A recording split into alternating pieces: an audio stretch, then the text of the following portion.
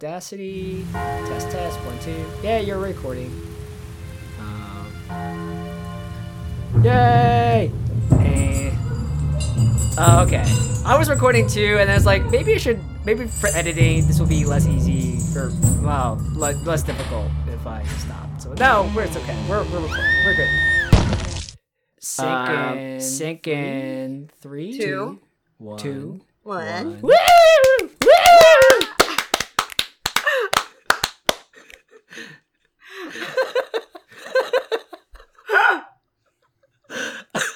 I think it's going. Let's stay in the intro. Okay. What's up, everybody? This is Left for Dread. Sub Truffles. Yes. This is episode 8, and today we're talking about. And I realize we're late to the party on this one. I don't really care because this just means I get to geek out about this just that much more. Mm-hmm. We're talking about The Ritual. Yes, exclusive. Or yes. Available on Netflix. Or right available on Netflix. Yeah, it's right a now. Netflix original, and I've never seen Chris more excited. Like, you've heard Chris get excited about some of the stuff that we've talked about, but he is so excited. I was hardcore messaging Ryan. Actually, I don't know. It was like not the most. I don't know. It was like not the most ideal way to watch this movie. I had the longest lull period. So I was just watching on my phone. So I was just watching usually on my phone. Usually I'm like a cinephile.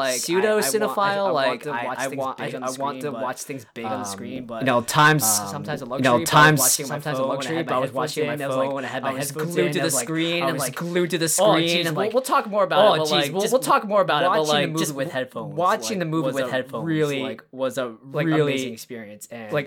And because Chris said that, I did not watch it on a giant TV. I watched it on my computer with headphones in, and I have to say that it also because of what the movie is, it just adds another experience to it, which I don't think I have anything bad to say about this movie. I don't either. Yeah, I don't either. The reason why I was messaging Ryan early on is like I was giving her like a heads up. Hey, I know you have a thing about sounds. I know you have a thing about excellent sound quality. This has excellent sound quality. Oh my god! Like, there is nothing about this movie that bothered me in that respect. Like, no audio triggering, no gruesome bits. It was just a really solid movie, but I will say that the way it ended is what killed it for some people I know that really love horror. And the ending for me, because of the culture it's rooted in, is what made the movie for me as a horror fan. So I saw both sides of the spectrum. Like, okay, so let's just get right into it. Yes, let's do a recap or just some production notes. Yes, let's do a recap. This was just some production picked up and distributed by Netflix, but it first premiered. This was picked up and distributed by Netflix, but it first premiered a little over a year ago, 2017, at the Toronto International Film Festival. A little over a year ago, at the Toronto International Film Festival on February 9th, 2018, and it was released on Netflix, directed by David Bruckner. 9th, so when I looked him up, he's directed by David Bruckner. He's already a veteran. So when I looked him up, he's already a veteran in horror. The Signal in 2007, which I haven't seen, but it sounds badass. The Signal in 2007, which I haven't seen, but it sounds badass. Which was part of the. He also wrote Okoro and directed Amateur Night, which was part of. So this guy has some serious VHS horror anthology under his belt. So this guy has some serious horror. This was a huge surprise. Under his belt. Andy Serkis helped produce this. This was a huge surprise. Okay, so he's Andy Serkis. So producing that. So he's stepping out. He's not motion capture. Yeah, so he's stepping out more from motion capture, which is great. Like, he has actual. Now he's doing production side, so like Black Panther, and I guess you see this a lot production side. So. You have like I guess you see this a lot in movies where in Hollywood or just you have like actors or writers producers in Hollywood or just the movie. They're surrounded by all this talent all the time. So producers themselves definitely pick up stuff. They're surrounded by all this talent all the time. So I would definitely pick up stuff and I'm really curious what Andy Serkis brought to the table. I'm really curious what Andy Serkis brought to the table. Because that just blew my mind. Yes, it was based on a book called The Ritual by Adam Neville. Yes, it was based on a book called The Ritual by Adam Neville. I have not. Ryan, I have not read the book. I will tell you that this movie makes me want to do two things. One, go hiking. Yes. And two, read the book. Yes. Both. Yes. Yes. Both. I honestly I have nothing bad to say about it. I really don't. It's very good. It looks so good. It's very good. It's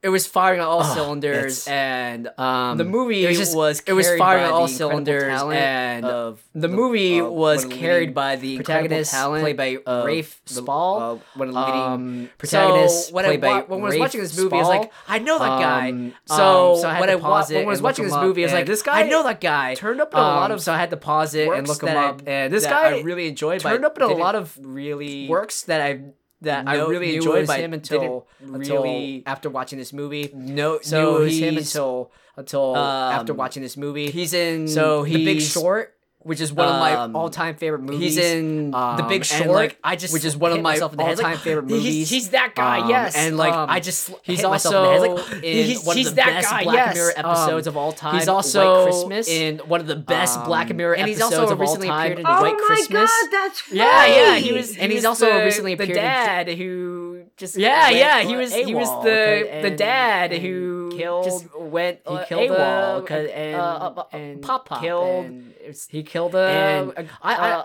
Papa. Like I saw he was playing a very much similar character. Like I saw he was playing a very much similar character. He was also in The Ritual where I don't want to bring this up, but I'm going to. He was also in the most recent Jurassic Park movie. I actually haven't seen Jurassic World yet, so please don't. I actually haven't seen Jurassic World yet, so don't please just don't. Basically find all the clips online, watch those, and that's enough. Okay. All right. It sucked big dino balls. Okay. That's sad. All right. Do you know what doesn't suck dino balls? Is that this movie? Well, this movie, yes, doesn't suck dino balls. Is that it collaborated? Well, this movie, yes, but Rafe Spall. So apparently he was in Shaun of the Dead and a bunch of World's End. So apparently he was in Shaun of the Dead and Half of World's End. And he was also in How are you all these films that I love? And Quentin Tarantino. Just finding about this now. How are you all these films that I love? And this guy, just finding about this now. I love Rafe Spall, but he was so good. This guy, I love this. I love Rafe Spall. The rest of the cast, was they were good, really strong, and I think they played the rest of the cast, they were really strong, and I think they played incredibly realistic characters, grounded, fleshed out. They all had realistic characters. Or clash of personalities, and they all had tension and drama, quirky or because one clash of personalities to create a lot of tension and drama. That's one if you're just lost in the woods, clashing personalities, and that's stressful enough. But then you have all these having nightmares and backstories and dramas, not really overlapping with one another, but simultaneously occurring at the same time, and you're doing it to get your mind off of things, and there's just a lot of things happening all at once. So apparently, the original tagline for this movie, when it was being used for advertising, was "They should have gone to Vegas." But this was coming out right around the time that the massacre in Vegas happened, so they changed the tag accordingly. Yeah, they should have gone to Ibiza, which was good on their part. Bravo, that's a smart move. Was on that team. And then everything else that I sort of want to talk about is not till much later in the movie. So let's just dive right into this. Yeah, so the elevator pitch for the movie is the elevator pitch for the movie British, is friends. So five all from university. British. So you have Phil, Dom, friends, Hutch, Luke, all and from Rob, university. Played by Phil, Dom, Hutch, respective order, Luke, Rafe and Spall, Arshur played Ali, by Robert James respective Collier, order, Rafe Sam Spall, Arshur Ali, Robert James during Collier, a night of and drinking. one of the friends during a night of drinking gets killed in a one of the friends convenience store liquor gets store killed in a hold up like a robbery. convenience store liquor store. Phil was with one of the guys. Phil was with one of the guys. Rob? Yeah, I think it was Rob. Yeah, Rob. It was Rob. Yeah. I think it was Rob. Yeah, I think it was Rob. Yeah, Rob. Phil. It was Rob. Just and goes straight up. Like Phil flight mode, just he hides behind goes straight up shelf, like flight mode. He hides behind. Yeah, I mean, I don't want to defend him. He did pick up a bottle of vodka. Yeah, but and I guess he was gonna like throw it at him. Exactly. But he was planning to, but he choked. And exactly, he was planning to, but he choked, clubbed in the face and died. Rob ended up getting clubbed in the face and died. He got smacked in the face. So this was it a machete or was it a crowbar? It was a really. It was a machete. Was it a machete or was it a crowbar? It was a really brutal death. It was pretty visceral. Yeah, and it was pretty Phil / visceral and played like the horror. Phil / the crippling played aftermath like the so horror well. and So after that crippling horrific, aftermath so well. So after that incident, horrific, fast forward 6 months, where they decide to fast go forward the 6 hiking months, where Switzerland, they decide to go because that was an hiking idea Rob in Switzerland, pitched, and they were because that was an idea lay his Rob ashes pitched, to rest. And they were planning to lay his ashes to rest. I will say that I do really on this hike. go hiking. Yes, sweet. I've never. I mean, I've gone hiking. Yes, but I've never done. I've never. I mean, I've gone multi-day, like multi-week, but I've never done like a hiking trek multi-day, like multi-week. Really? I mean, yeah. I mean, I've done on this level. I grew up in the Boy Scouts, so we do. Yeah, I mean, like I've done all-day hiking. I grew up in the Boy Scouts, and so stuff. we would do like all day I guess like hiking. the Trails one exception and stuff. Like I was doing. I guess like wilderness the survival. one exception. Badge. Like so we did. I was like a doing 2-day like hiking survival and badge. so you set up. So we did one like of the a things we 2-day had to hiking do trip, was set up and so a you shelter set up just using stuff. one of the things we had to do was set up, which is really fun, really a shelter cool. just using stuff you could find around. Nothing in the on the scale really that fun, really cool. these guys were doing. Nothing on the scale that these guys were hiking doing. They were for a week straight or something. I don't. They were hiking what? Yeah, before shit for a week started straight going down. So when I was before in high shit school, started we had going to do down, a canoe trip, but and it was 3 days, and you canoed to each destination. Oh, it's so cool. So we started out like at the very top of where the fuck we were. I can't even remember. And we canoed down to the first spot, and this is like not showering, not like it's gross, but it was not cute. But you're just amped up on adrenaline. It's just like, oh, I mean, yeah. I didn't care. I thought it was awesome. I think the coolest part was so but it's one of us had. But you're just amped up on adrenaline. It's just like, oh yeah. We had pee. And we pull the canoe over and we stop because as I go to get out of I'm getting out of the canoe, and I stop because about 50 plus feet away from me is a bear. Wait, what kind of bear? Grizzly, black? I'm gonna say it was a grizzly bear. Oh, crazy. So it didn't see, like, wait, it didn't what like kind of bear? It like Grizzly, stopped whatever black? it was doing, and like didn't make eye contact with me. Oh, but I like crazy. backed up slowly and was like, I'll just pee in the river, and we just sort of pushed off and kept going. But yeah, we basically canoed to every destination, and we didn't get back on a bus until our last day when they drove us home. We canoed to every single destination. We were out in the middle of a field surrounded by a forest. Oh, that's so cool. We had to pitch our own tents with no help from the teachers. The teachers had their own tents. Every single group of kids had their own. Oh, we had to so do it cool. our damn selves. We had to practice beforehand to make sure we knew what went where. They were like, you're going to do this yourself. If your tent collapses in the middle of the night, it's your own damn fault. I wish my high school did this. This sounds awesome. This sounds so cool. It was really cold at night, though. I will say that I was not. I wish my high school did this. This sounds awesome. Prepared for how cold this sounds was so cool. Time, but it was still a lot of fun. I would do it again. Don't get me wrong. I would absolutely go hiking and do it again. But I would make sure that where would you want to hike? Like the Appalachian Trail or like up and down the Mississippi River? Well, see, here's the thing. So I just found this out recently because we have a where would you want to hike? Friend like the Appalachian Trail or like up and down the Mississippi River? You can't stay on the Appalachian Trail. Oh, really? Huh. Yeah. You like can hike X amount during the day and stop and everything like that, but you have to eventually like go off the trail and go sleep somewhere for a night, like a hotel or whatever, which kind of like ruins the experience. No, don't do it. No. Like I would never want to like go hiking in the desert.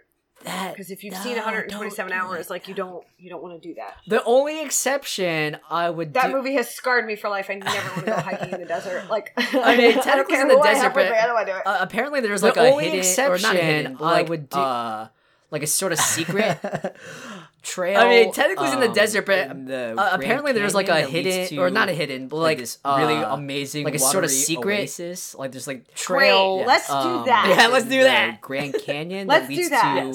Make sure like phones really are fully charged. We have watery backups and oasis. backups. Have satellite phones. Have a signal flare. Yeah, let's do that. Yeah, we have solar everything. I'm down. Let's do that. Have satellite phones. Left for Dread field trip. Signal flare. Let's go hiking. Come on. Let's go hiking. I know this is not a hiking podcast, but I would love to go back to the Pine Barrens field and hike there because I'm from New Jersey. I know this is not a hiking podcast, but I would love to go back to the Pine Barrens and hike there. That was like one of my all-time favorite Jersey Devils Boy Scout trips. We took a trip weird folktale stuff, Pine Barrens. Yes, that was like one of my all-time favorite Boy Scout trips. We took a trip to the Pine Barrens until I was out of college and I was really pissed that I found that out. I want that to be my major. I was like, I could have been a freak and I could have been like my total freak self and been I want that to be my major.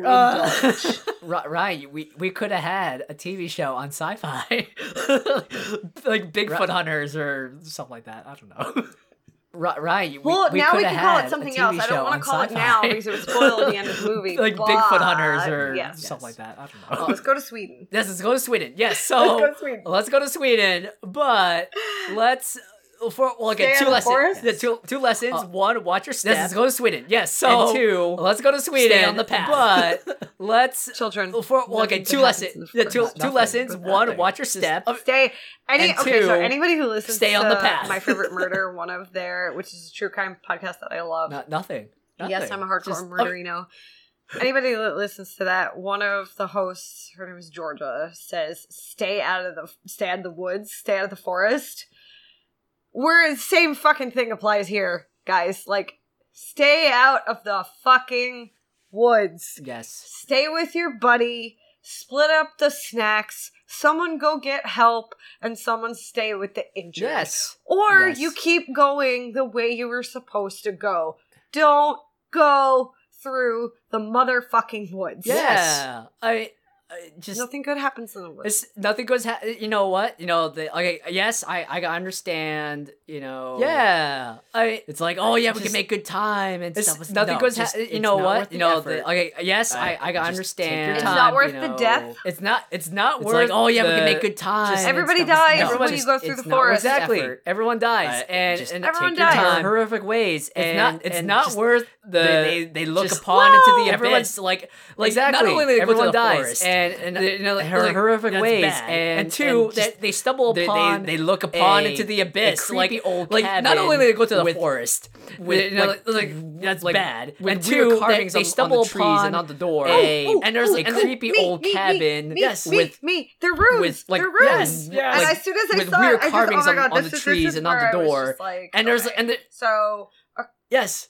I agree with the sentiment that I read in this Newsweek article that was talking about this movie. There is a turning point in this movie where it goes from like an all-male reboot of the Blair Witch Project to like a true horror movie. Mm-hmm. And it's like when they get to this cabin. Yeah. And even though it doesn't feel like it's that far into the movie, because I don't think it is, I think it's only like a half an hour in, maybe even less. it really just, that's where it really becomes a turning point, because you're sort of laughing at certain point. Like, I found myself like giggling at certain points, and I was like, oh, this is cute. Like, yeah, it's setting you up for like the giant fall, because a lot of those, I mean, it starts off on a really bleak note, but you see a lot of camaraderie. It's setting you up for like the giant fall, because a lot of those, I mean, it really starts off on a really bleak note, but you see a lot of camaraderie as soon as I saw those rooms, and joking I, during the hike. Paused the movie and I wrote them all down because I wanted to know what they meant, and I wanted to know like which runes we were talking about, whether we were talking about the elder. I think it's the Futhrak. I'm not trying to like butcher anything, so maybe I'm not going to try and pronounce that. But I know I can write it down, obviously. But I know there are different kinds of runes. They all sort of have the same like beginning point. So these are runes from Scandinavian folklore. Yes. These are Nordic Scandinavian runes that are carved into. So these are runes from them, I think Scandinavian took a folklore. liberty in the movie and sort of did whatever they wanted because I couldn't find it anywhere. But the rest of them, one of them, I'm convinced is a binding rune that they combined two runes. Ooh. And it makes sense. And maybe this is me just looking too much into it, but looking at what this movie was about, looking at where they are, looking at all of this stuff, it would make sense to me that they would have combined the two runes that I thought it was to make this one symbol. And it was like, perfect, awesome. So, I'm sorry. I'm sorry to interrupt, what? But no, go ahead. So I was just looking up stuff about I'm sorry. I'm sorry to interrupt, but so I was just looking up stuff about there's a Nordic a major aspect of Norse mythology that plays a huge role in the movie are the Jotun, which is a type of a major aspect. That's later. Oh, okay. I'm so sorry. We don't know about that yet. We'll cut this out. The Jotun. We don't know about that yet. Burying the lead. Okay, I'm sorry. Go ahead. Continue. Oh, okay. I'm so sorry. Okay, we'll cut it out. We'll cut this out. One of the runes on the tree. Burying the lead. I looked it up. Burying the lead. Okay, I'm sorry. Go ahead. Like continue. Properly and like thought about it for a second. I was like, fuck. I could have predicted this shit, but I didn't. Like I didn't think about it. I just got so excited. So they have the inheritance rune, the wealth rune, a rune that is a symbol for communication, reconciliation, journey, and agreement. They have a rune carved on that tree for pain, compulsion, and necessity. So you're saying like the production team, the directors, they actually did their homework. It's entirely possible I hope they did their homework. So you're saying like the production team, the directors, they actually did their homework. Well, that makes sense. I mean, we'll get to that, but that definitely makes sense. Exactly. And then the rune combination that makes sense. I thought I saw. I mean, we'll get to that, but that like that definitely makes sense. That has like half a figure 8 on it. I'm assuming they took liberties with this, just like I am. But if I had to guess, I would have assumed that they did the combination rune of Isa and Jera, and Isa is represents actually the primal form. Okay. Which I was like, oh, okay, I can see that with the rest of the movie, and it also means to stop a process, which again also ties into the movie. And then I feel like we should have a visual companion to this podcast, because I think like all these runes and like their hidden meanings would be so fascinating. I know. And then the Jera rune means to bring change, fertility, or growth. So all in all, the basic thing that you're seeing here is everything about like growth, rebirth, reconciliation, journey, and pain. And evidently, pain is a big thing in this movie that after I read an article about it, I was like, that makes a whole lot of sense. Maybe they said it in the movie and I just missed it because I was so enamored with the culture that they chose to use for this movie. Reconciliation is standing out to me because that's a very prominent theme, because like a lot these friends are trying to reconcile with the passing of their friend, especially Phil, who feels so guilty about it. Well, don't forget also his friend Dom holds him responsible. He's like, you're a fucking coward. Exactly. Well, on the surface, people are like one of his best mates. I don't recall which one it was, but he was having a side conversation with them during the hike. It's like, I think it was Hutch. Yeah. He was like, you don't need to blame yourself. It's not your fault. But when the stress begins to mount and tensions and emotions are running really raw, like the true deep feelings start to come out, where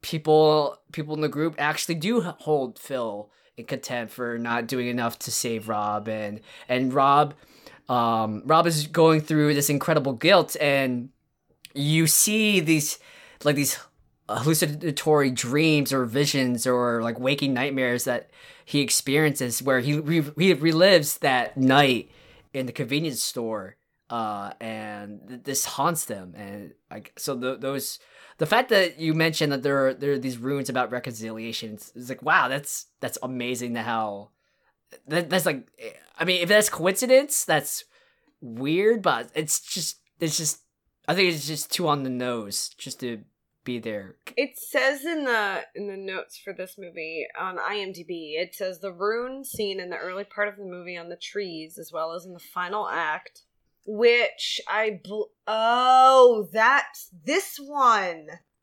Okay, so at one point, Luke, the guy that sort of like fuels this whole movie, gets these points on him, and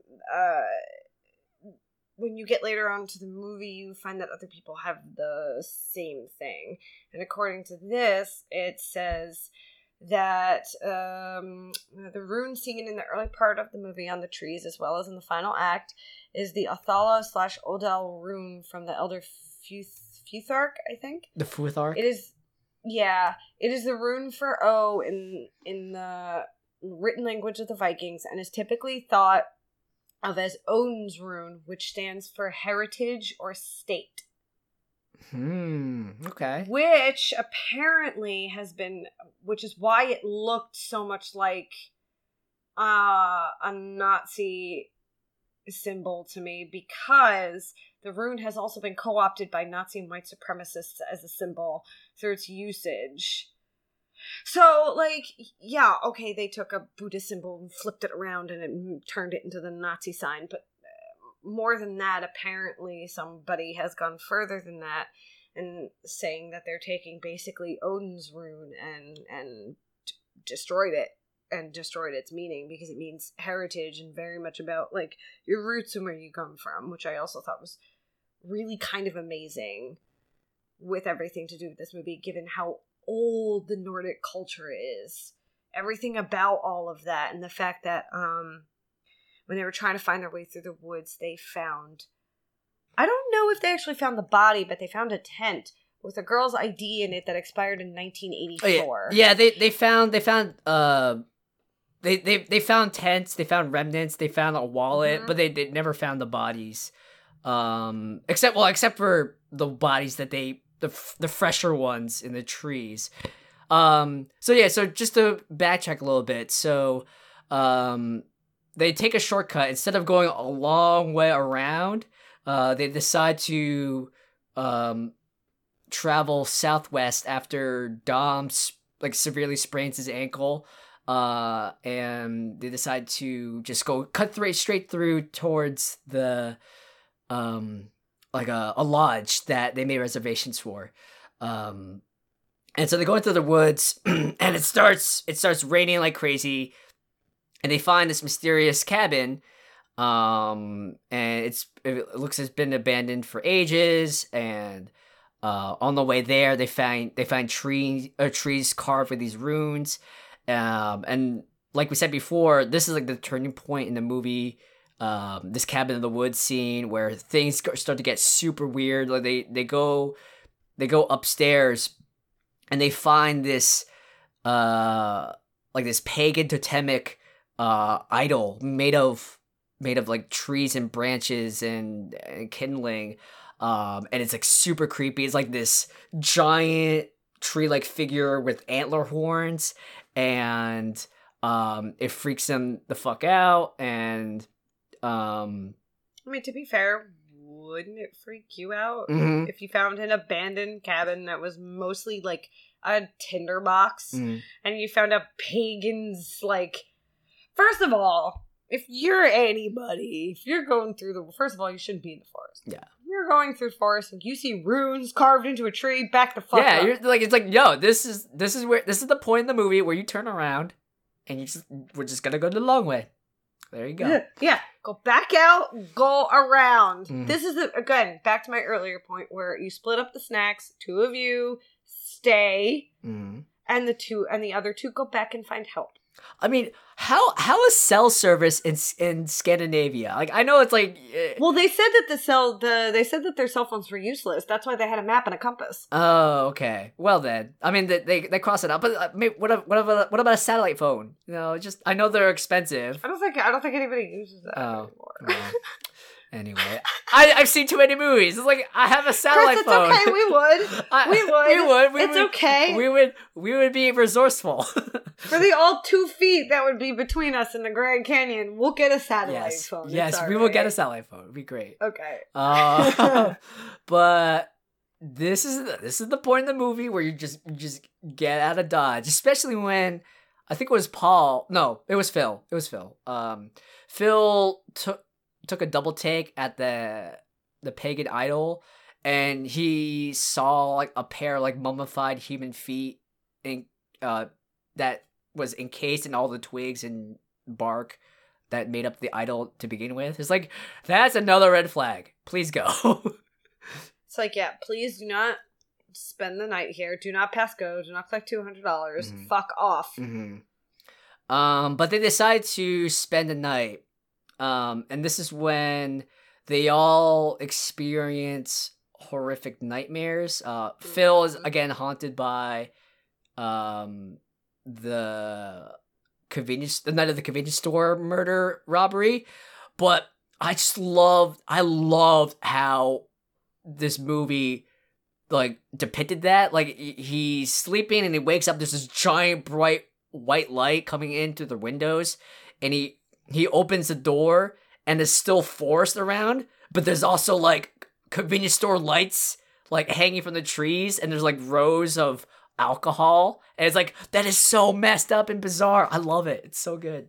So according to the article that I read, part of this world that they're building is this, you can't really see it. Like, you know it's there, and for a second I thought we were watching like a remake of Troll Hunter, and I was like, if this is gonna be another fucking troll, I'm gonna be really pissed. Because I was gonna get really mad. I was like, this has now gotten to a really good point.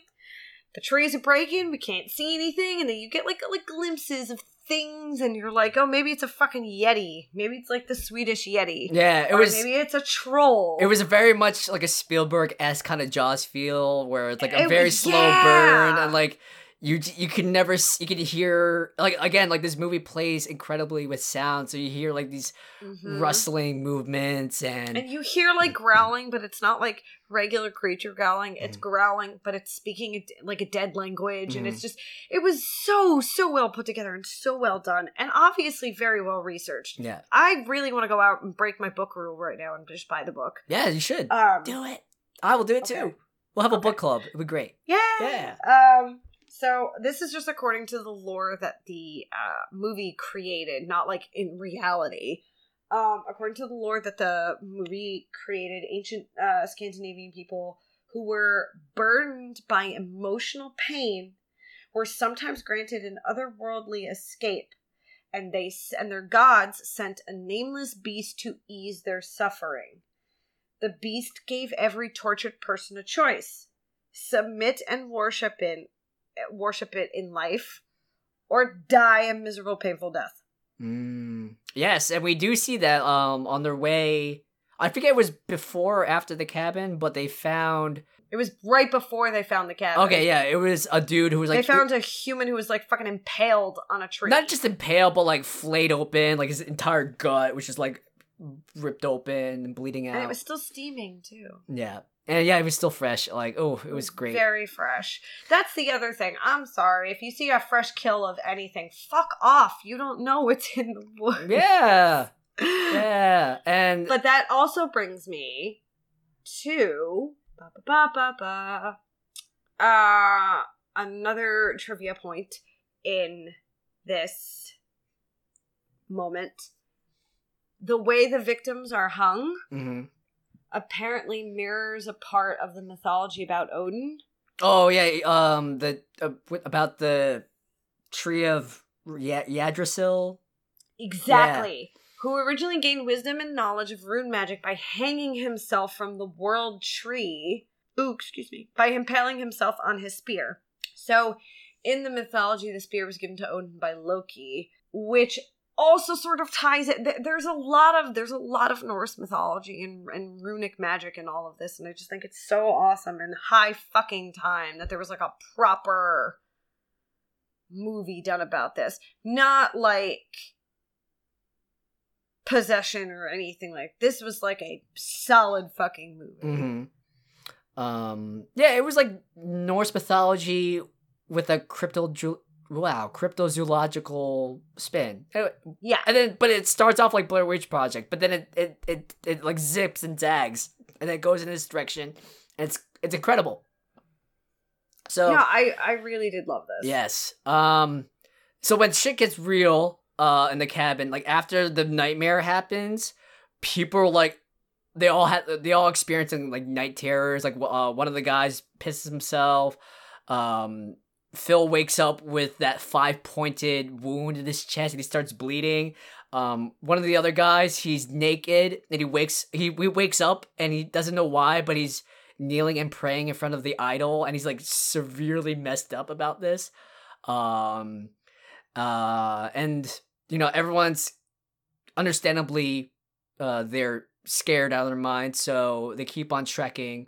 Then one by one, each of them starts to get picked off by this mysterious beast that's stalking them. And there's this great scene where Phil is going to sleep and he's dreaming, and a lot of his dreams are fueled by this guilt and shame. So he thinks he dreams of a tent, of one of the tents being snatched up. And he's like, and him being too powerless to do anything about it. And then it actually happens. And then all the other, and it's like, oh my God, this is real. And then there's like these tense moments where they're running around in the dark. And one, they want to find their friend, but two, they can't lose track of the campsite because it's dark and they can't see, or they might lose all their supplies. And it's like all the worst situations about hiking and camping rolled into one. And it's awesome. I love it. Yeah. So wasn't this after not Hutch? The other one gets taken, right?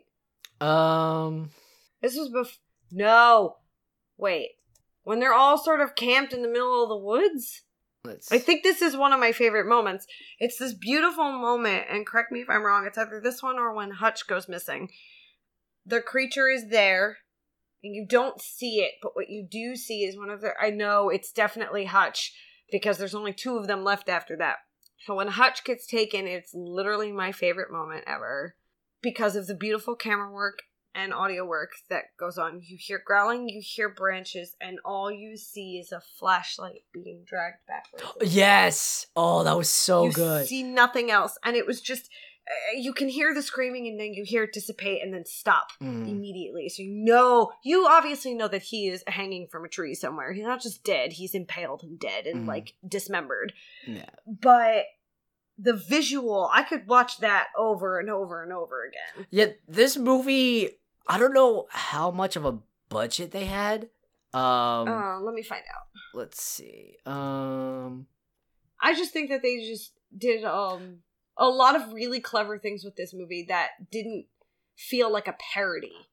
It felt appropriate and really well done. And like to your point about like cinematography, like this movie, I feel this was definitely an indie film, but it felt it felt it had like the powerhouse money backing of Hollywood. Like you had like these incredible vistas and just like extended shots of the Scandinavian landscape and apparently it was filmed in Romania. Ooh, that's great. Thank you, trivia. And like you like it was like super crisp quality and like there was incredible ambiance and the like just how it was shot, it felt really grounded. You felt really immersed and really part of this world, and then layered on just layers and layers on top of that, you have like that incredible acting, like a really tight story, and like just amazing sound design. I feel like I don't know how much they spent, but like this felt like a really huge blockbuster movie, even though I don't think it was. But that just gives credence to all the talent on the team, and like, it's so the only thing I could find about it was the film was on Wikipedia. The film premiered in September 2017 at the Toronto International Film Festival, where its international distribution rights were sold to Netflix for $4.75 million. Mm-hmm. The film was theatrically released in the UK by E1 Films on the 13th of October 2017 and grossed over $1 million during its run. Mm. And then it was released on Netflix as a Netflix original about a year later. Yeah. Not even, actually, no, I lied. I'm sorry. Not a year later. February 2018. So just a few months. I apparently can't do math. It's okay. It's fine. I am surprised that it only has a 71% rating on Rotten Tomatoes. Rotten Tomatoes, you lie. It deserves more. It's so good. No, it really does. I think at the very least it should have in the solid 80s on Rotten Tomatoes. Mm-hmm. I don't know. I guess it's not for everybody. But it is for us, because this movie was great. It was awesome. And like its official box office is 1 million, but I can't find anything about how much it took to make the movie. I mean, Netflix is kind of mum when it comes to some figures and stats and ratings and whatnot, but I hope this movie was profitable in the long run and everyone gets paid, and because this movie just was done so well, and everyone deserves kudos and a bonus for all the incredible work they did. Well, the consensus on Reddit was that it took anywhere between 2 to 5 or 10 mil to make, although that seems a little high. I mean, for a British horror movie that only made 1 mil, I don't think so. I mean, if you're talking like economics, that's a pretty cruddy return of investment. But right, that's why I'm thinking like I don't think it was that high. But on the other hand, I could give it an argument. Look at how much Paranormal Activity made, and it was done with a budget of what, $9,000, most of which was spent on the camera itself. Mm-hmm. I mean, I guess with the CGI stuff, I can imagine that's a significant amount of budgeting went in. But yeah, I mean, but that's part of the. I think they were pretty smart about CGI, because a lot of the film. Okay, well, spoilers. There's a huge spooky monster that's killing everyone.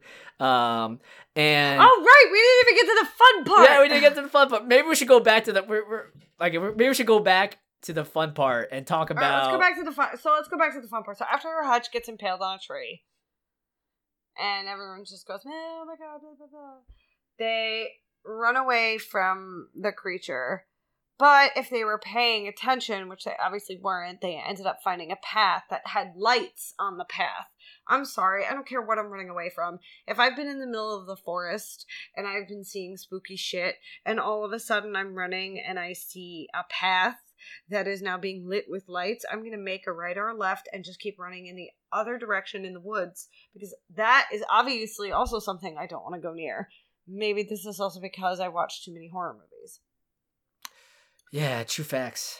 Yeah, like if you were, like, let's just be honest. So they get in there, they manage to get inside this little house, and you've seen a lot of these in the forest throughout this movie. There's these, like, little house hut things that all have these effigies in them for whatever the fuck reason. Until now. So they wake up, and they are arms bound, don't really understand what's going on. And these people come in, and they check both of them. Phil has the marks on his chest, and the woman that comes in shows hers, and is like, like kin, like brethren, like, okay. Takes one look at Dom, knows he doesn't have it, and leaves him alone. Doesn't give him water, doesn't give him anything. And it's because this goes back to this whole thing of when you have incredible and, like, unbridled emotional pain, wants to help relieve you of that pain. Obviously, Dom got his out. In my opinion, I think when he confronted Phil and was like, this is your fault, you were a coward, he no longer really had all of that emotional pain. Mm-hmm. He was still a target, as they all were, but he sort of released it. He got rid of it. Yeah, it was like emotional catharsis. Exactly. And exactly. And you know, I guess they were foreshadowing this from the beginning because they were commenting how Dom tends to, like, whine and complain and expresses, I guess his not insecurity, like his grievances, like, really openly most of the time. So, this is actually a point, one of the plot points where, or I guess it's a personality quirk that factored into the reason why they took their shortcut. Anyway, it's like he's just gonna keep complaining over and over if we take the long way around. So I mean, it's a win-win situation, and so that totally makes sense. And I didn't think about it until now. So that's a really great point, Ryan. So they register all of that, and then Dom, and this is also, like, another thing. After everybody sort of had the same dream and everybody woke up in their own sort of states, no one really wanted to talk about it, except Hutch, actually. He was the only one that was like, no, we need to talk about this and understand what this means. Because I think he picked up on that's why what was happening to them was happening to them. So Dom takes this opportunity to say to Phil, like, I didn't tell you what my nightmare was about. It was about us being here and that thing putting its hands on me, and I died. And that was it. Oh, wait. Wasn't Dom also talking about Gail, his wife? I was just going to say he was seeing his wife, too. Mm-hmm. Yeah. Which was so awesomely done, because when they take Dom out and they tie him to a fucking pole, he starts screaming, and his wife just comes staggering out of the forest. And I was like, this is gorgeous. Because what you have found out before this is that apparently the creature that they all sit and worship is called a Jotun. Mm-hmm. And they said it's the bastard offspring of Loki. Loki, as we all know, is a shapeshifter and trickster god, which is why I thought the nod to having this creature be his wife was so beautiful. But in Norse mythology, in actuality, Jotuns are more like giants, which also ties into one of the runes that was carved into the tree actually means giant. Mm-hmm. Which I thought they really fucking did their homework on this. Either that or I'm reading way too much into it because I just got way too excited. Well, I mean, it's fun either way. I mean, it's great. Yeah, I think there's something in this for everybody. So they're like, well, we don't speak his name, but it's the bastard offspring of Loki. So, however, this particular novel and movie decided to interpret the Jotun, it was a wonderful thing they did with having it take the shape of his wife before you actually see this thing put its, like, deceased hands on him. It was just, I want someone to dress up as that thing. It is so cool, like, or Comic-Con. Yeah, it's like, I want to see one. What you actually see, it's not a giant, but it's like a super original take of the Jotun. It has like the body of like a giant elk. Well, it's think of a centaur, but the head is actually like a humanoid figure that's upside down, and it has arms, and it had like where its mouth, like its lower jaw should be. There's also a mouth, but it's like the lower half is on its rib, where your ribs and torso are, and hanging like underneath is a head with glowing eyes, and it's like a hanging. It's like a, oh god, how do I explain? It's like a centaur, but like the body is hanging over. And you see like spinal column like sticking out of its back. It's kind of like someone took a ram or a deer head and like turned it upside down and slapped it on its face. Yes, and add some human arms and like and not so human arms too, like cloven hook. Like this whole thing was just like a mishmash of cryptid. Yes. Like take a bunch of cryptids that you've heard over the years and sort of like it's like the Wendigo, the fucking Jersey Devil, and something else that I'm missing right now, and they just sort of and influences of Norse mythology, and they just created this ugly, nasty ass looking thing. Oh, and it's huge. It is like what, like 12 feet tall? Which is why I thought it was another fucking troll. Mm-hmm. But thank goodness it wasn't a troll. Like, I don't know. I would have been really mad if it was troll. I would have been really fucking mad if it was a troll. I think it, how they designed it, one, it's just god awful scary, and two, it's I think it ties to like these like it's I feel like it was although there's a lot of Scandinavian Norse mythology, but I think there's also a lot of like fae woodland mythology. Like this, I felt like this creature was like half god, half woodland spirit, elemental given form, and it's like it sacrifices people to like relieve them of pain, but it also kills people to like keep the forest alive. That's something I was like, maybe that's part of its MO. But it was so cool, and I really like that they sort of rooted this. I mean, let's be honest. At the end of all of this, it is a paranormal like creature feature. But I do really like that they've rooted it in a. I don't want to call it a dead culture because it's not. There are pagans who practice within the realms of Celtic and Norse mythology, which I still think is awesome. But, and according to the IMDb page, the article that I read, the runes that they use are more aligned with Wicca now than the strict Nordic runes. Which, by the loose lines that they used, sure, fine, but you could sort of really see which rune they decided to take things from, with the exception of that one that I really couldn't figure out. But I do think it was really awesome that they took something like this and made it something that was kind of like Hellraiser in a way that was like rooted in pain. Mm-hmm. I was like, I will relieve you of this. Yes, I will free you from your suffering, or right. Yes, right. It's like live life eternal that I will give you because you're worshiping me, or I'm gonna fucking massacre you.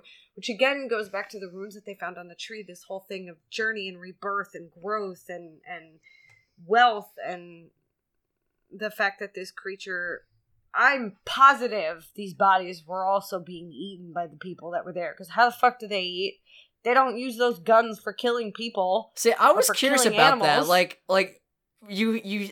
I don't know. It was just because they live in such a remote location, in the middle of this forest, or maybe since they bowed and kneeled and paid homage and reverence to this horrifying god.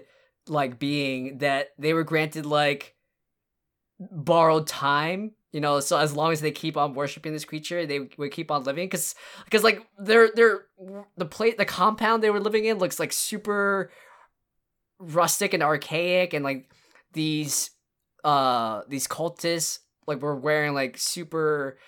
I don't know if they're just wearing rags or like they were just some of them have been living around for so long that their clothes naturally look ancient, except for that the girl. Exactly. Yeah. I thought she was the girl whose ID they found. Mm-hmm. Now that could have just been me, but she spoke very good English, whereas the rest of them were just sort of silent. And maybe she lost. I don't know. That's how I took that. I was like, that has to be her. Yeah, because she speaks English, mm-hmm. and I don't know. Mm-hmm. I could be reading too much into that too, but I like that they did something with pain with this. I really do. I think that I know that in horror movies, there's a lot to do with when it's possession of a house or this or that. There's a lot of stuff about, well, the house is in pain, or the people are in pain, or the people that died here are in pain, or whatever. But this was different. This is like redemption, but at a terrible cost. Exactly. Like, thinking about it on the surface, like, life eternal is painful in and of itself because you have to watch everybody die, with the exception of the people you're with. Mm-hmm. And I'm sorry, do you really want to spend it with a bunch of old smelly, like, Swedes that have probably been around since the 1800s? Yeah. For the rest of your life?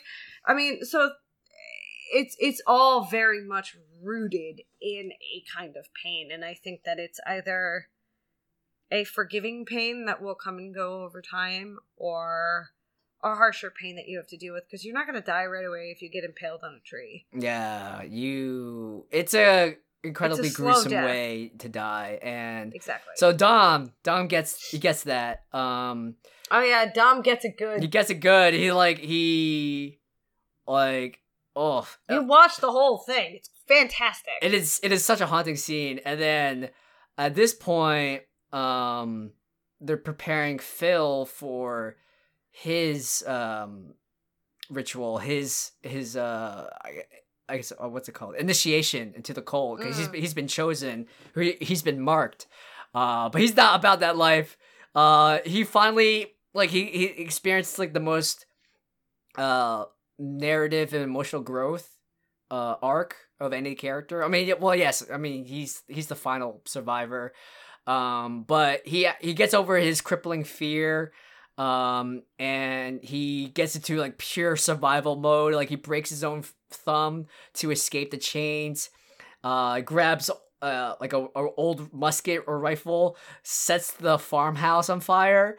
And it goes into this brief manhunt with other villagers, and it turns on to Monty and Mono 1-on-1 between Phil and the monster, and they're duking out or running or chasing, but mostly Phil running from the monster in the forest. But it's this amazing scene where the monster, the Jotun, he's playing tricks on his mind, where the creature is summoning hallucinations. So there's this one scene where Phil is running, and he starts running through the convenience store again, and the monster is weaving in and out of the aisles. And, it was there's they did such a good job in this. So movie. Good. And then the fact that this creature is huge, but it knows the territory so well, and it's super dark, and Phil loses his flashlight a couple times. And then he pushes him down, he goes to pick him up, I guess, to sort of impale him on the tree, and he says, no, please, and drops him into a praying position. So then he gets into this very defenseless position of, he goes back up, and I'm like, oh my god, this thing looks like a fucking tree. No wonder they never saw it. It blends in with the landscape, which makes me want to go back and watch the movie and try and find it as a tree. I mean, on your first watch, or if you're not paying as close attention, the most you see are these giant antler ears, which look like tree branches. Yeah. Exactly. And then when he gets up, the Jotun comes back down. It's like, no, bitch, stay down. Yes, worship me. Exactly. Stay down. Kneel. Stay down. And he does it. And again, this is me probably reading too much into it, but one of the runes that I thought that they had combined goes back to the representation of stopping a process and representing a primal form, which you really do see in his escape out of there. But more importantly, when he reaches a threshold and gets out of the forest. And the Jotun is left in the forest, and he is outside, and they're just screaming at each other. Like, guttural, first Phil... primal roaring. Well, Phil, like, hacks in the head with an axe. Which doesn't really seem to... he seems more hurt that, like, he hurt him than, like, the wound itself. You know what I mean? He's like, why would you do that? It's like I'm trying to help you, buddy. Like... Right, exactly. He's like, ow, why? Rude? Well, rude. I guess I'm gonna chase you down now. Exactly. If it seemed more, like, out of, like, shock and surprise, like, ow, why would you do this to me? More than anything else. But it ends with the creature, like, wailing in anger over losing this. Yeah. And him screaming back at him, and then the Jotun does it again, and it just becomes this, like, really, like... It's like a alpha dominance thing. They're just so primal, they're just yelling at each other, and then the monster backs off, because for some reason it can't proceed beyond the limits of the forest, and I like that they don't, like, touch any of that. Yeah, and then it ends with Phil, like, turning around, and he can see the lodge in the distance, and there's, like, a car that you can see a car driving in the distance as well. I think so, yeah. So, but like I said, I could have read way too much into all that runic Norse mythology stuff, but it just seemed everything they did seemed incredibly deliberate. I mean, this was a very smart movie. It was really well put together, and yeah. Like, I'm wondering if they just hired, like, maybe it was some of the producers, maybe Andy Serkis, maybe he's like a secret scholar of Norse mythology. He's like, oh yeah, really there's cool this, and find this. Out. I thoroughly enjoyed this movie, though. I think that it's easily going to become one of my new favorites that I can watch over and over again. It's... Yeah, definitely. I was definitely... I mean, I back in the day, I enjoyed Blair Witch Project, and I was having nostalgia feels. But then, after the cabin in the woods scene, and then the fact that it's like, oh wait, no, this is like Jaws. There's a creature stalking them. This is like Predator. It's like it's picking off one by one. It's like okay, and then that giant reveal in the end. It's like, I love this monster. I want to be best friends with this guy. It's so. Of course you do. Of course I do. Man, this movie, it's so good. No, it was so fucking well done. I have nothing bad to say about it. I really don't. I really enjoyed this. I'm just really curious what would be the aftermath, because like what would happen. Like, I hope there's no sequel. I hope there shouldn't be. There really shouldn't be. There shouldn't be a sequel. But Rafe Spall just shows out of nowhere.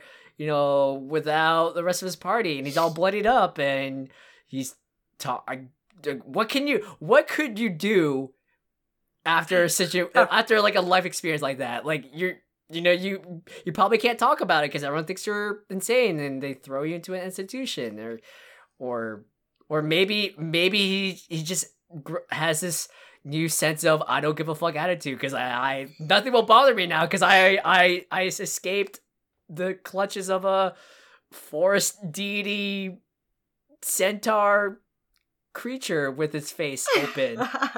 Faces. I don't know. How many mouths does it have? It had at least 2. 2.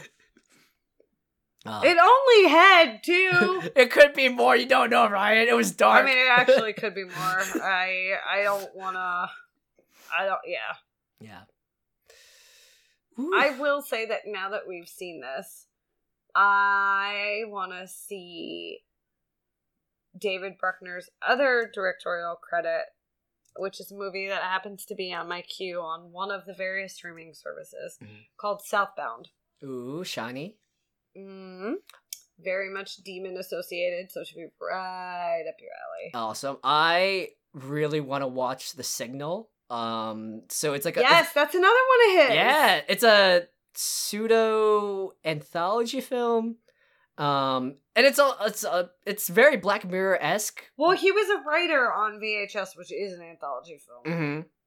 And I just love the idea of like I love Black Mirror. Like this is no surprise, but like the signal Shocking. is it's told into 3 parts or 3 transmissions where like telecommunication and like TVs and phone devices transmit a signal that turn people mad and activates like murderous behavior. It's like, oh my god, this is my jam. I need to watch this right now. So that sounds like Halloween 3 and something else. Mm-hmm. What's that other movie?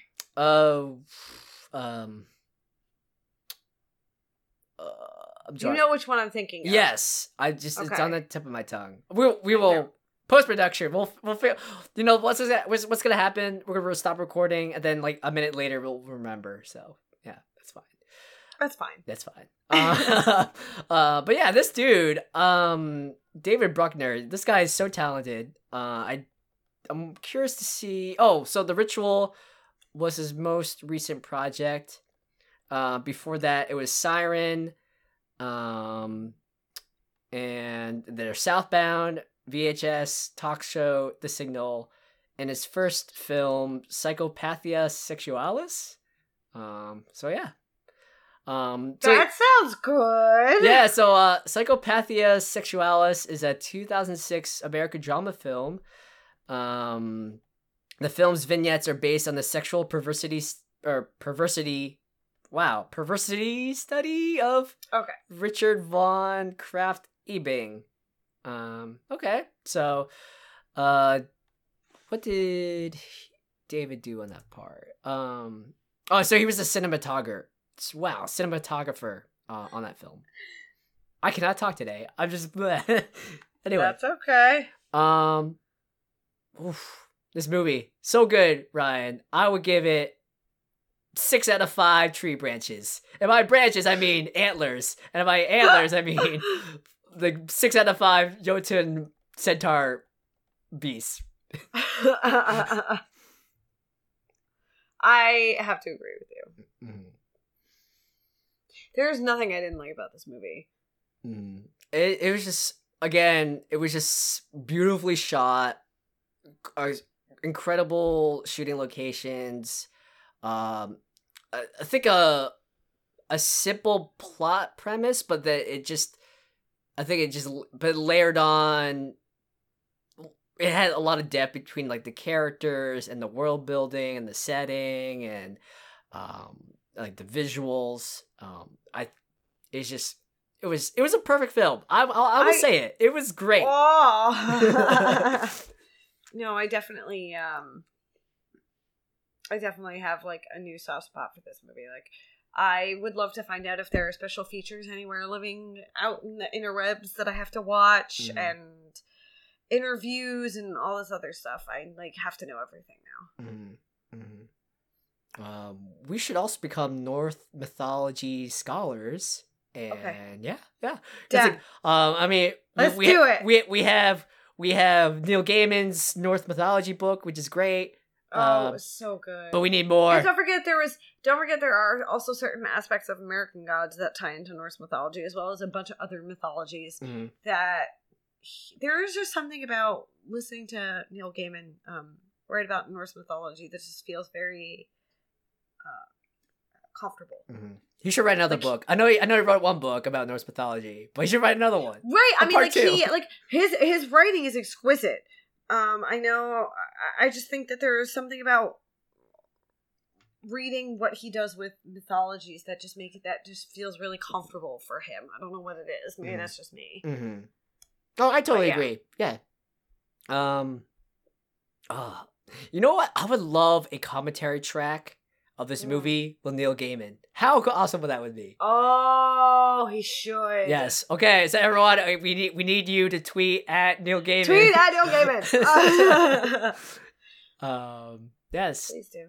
And if you ask who sent you, it'll be us. Your Left 4 Dead crew. Yeah. Yes. So Ryan, so when are we gonna go hiking in Switzerland? It would be great. It'd be great. Halloween. This Halloween? Yes. On Halloween. We have so much stuff set up for Halloween. I love it. We do. It's our month. Oh, you know what? I'm not gonna say that. We're not post-production. No, we're gonna go to Sweden on Halloween. Yeah.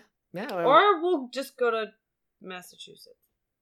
Whichever one's closer. But is there Norse Jotun gods hanging out in Massachusetts? No, but there are the ghosts of dead witches hanging out. Okay, well, consolation prize. Let's go. I'm down. There's something for everyone. Okay. Well, and then there are also like the plethora of pumpkins in Tarrytown. Ooh, excellent. Yeah, there's like a whole pumpkin thing that happens, and they do like ghost tours at night where you can walk through a cemetery with a lantern. Oh, that's awesome. I think Chris is coming to visit. Yes. Okay, great. Cool, great. I think normally we have a spoopy segment, but I feel like I don't know. I feel oddly satisfied. I feel greatly. Like, I am greatly content. I think we should finish while we're ahead. And just everyone go to Netflix and watch The Ritual or rent it or buy it. Just support this movie. Support David Bruckner's vision so he can make more spoopy movies because he's great. All right, so that was our episode about The Ritual. This was episode 8. Ryan, what do we have next on the slate? So next on the slate, I'm super excited for this because it looks terrible, but I really can't wait to watch it. We are going to be talking about the Meg. Yes! Shark Week is coming, and I love sharks. And then we'll have all the shark things. And like the Meg looks so ridiculous, and I love it.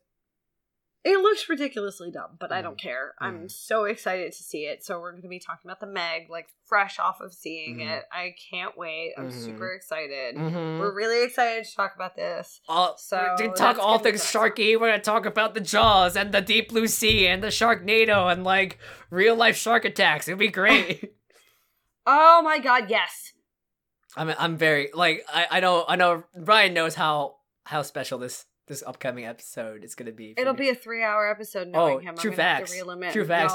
No. I don't think I'm going to sleep because I'm going to spend like every waking moment trying to consume all the shark movies. He's going to go see the Meg and then spend 24 hours staying awake. Yes. Like doing everything about sharks. Yes. I'm very excited. Yes, Shark Week. It's great. I love it. Let's do it. Okay. All right. We're going to do it. So that's our next episode. We're going to be talking about the Meg. I am stupid excited about this, so I can't wait. True facts.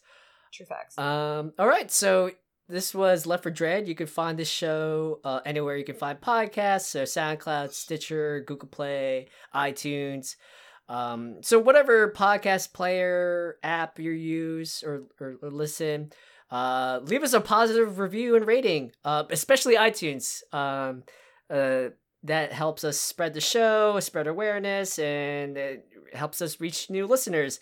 And if you give us a 5-star rating, you get some free prizes. We have a whole bunch of amazing Left 4 Dead stickers based on our logo, and we want to give them to you. So leave us a 5-star rating, leave us a positive review, and you get a sticker. Hell yeah. Hell yeah. And Ryan, where can people find us to talk about sharks or Jotun? Yes. You can find us on Twitter, Instagram, Facebook, everywhere that the internet is accessible.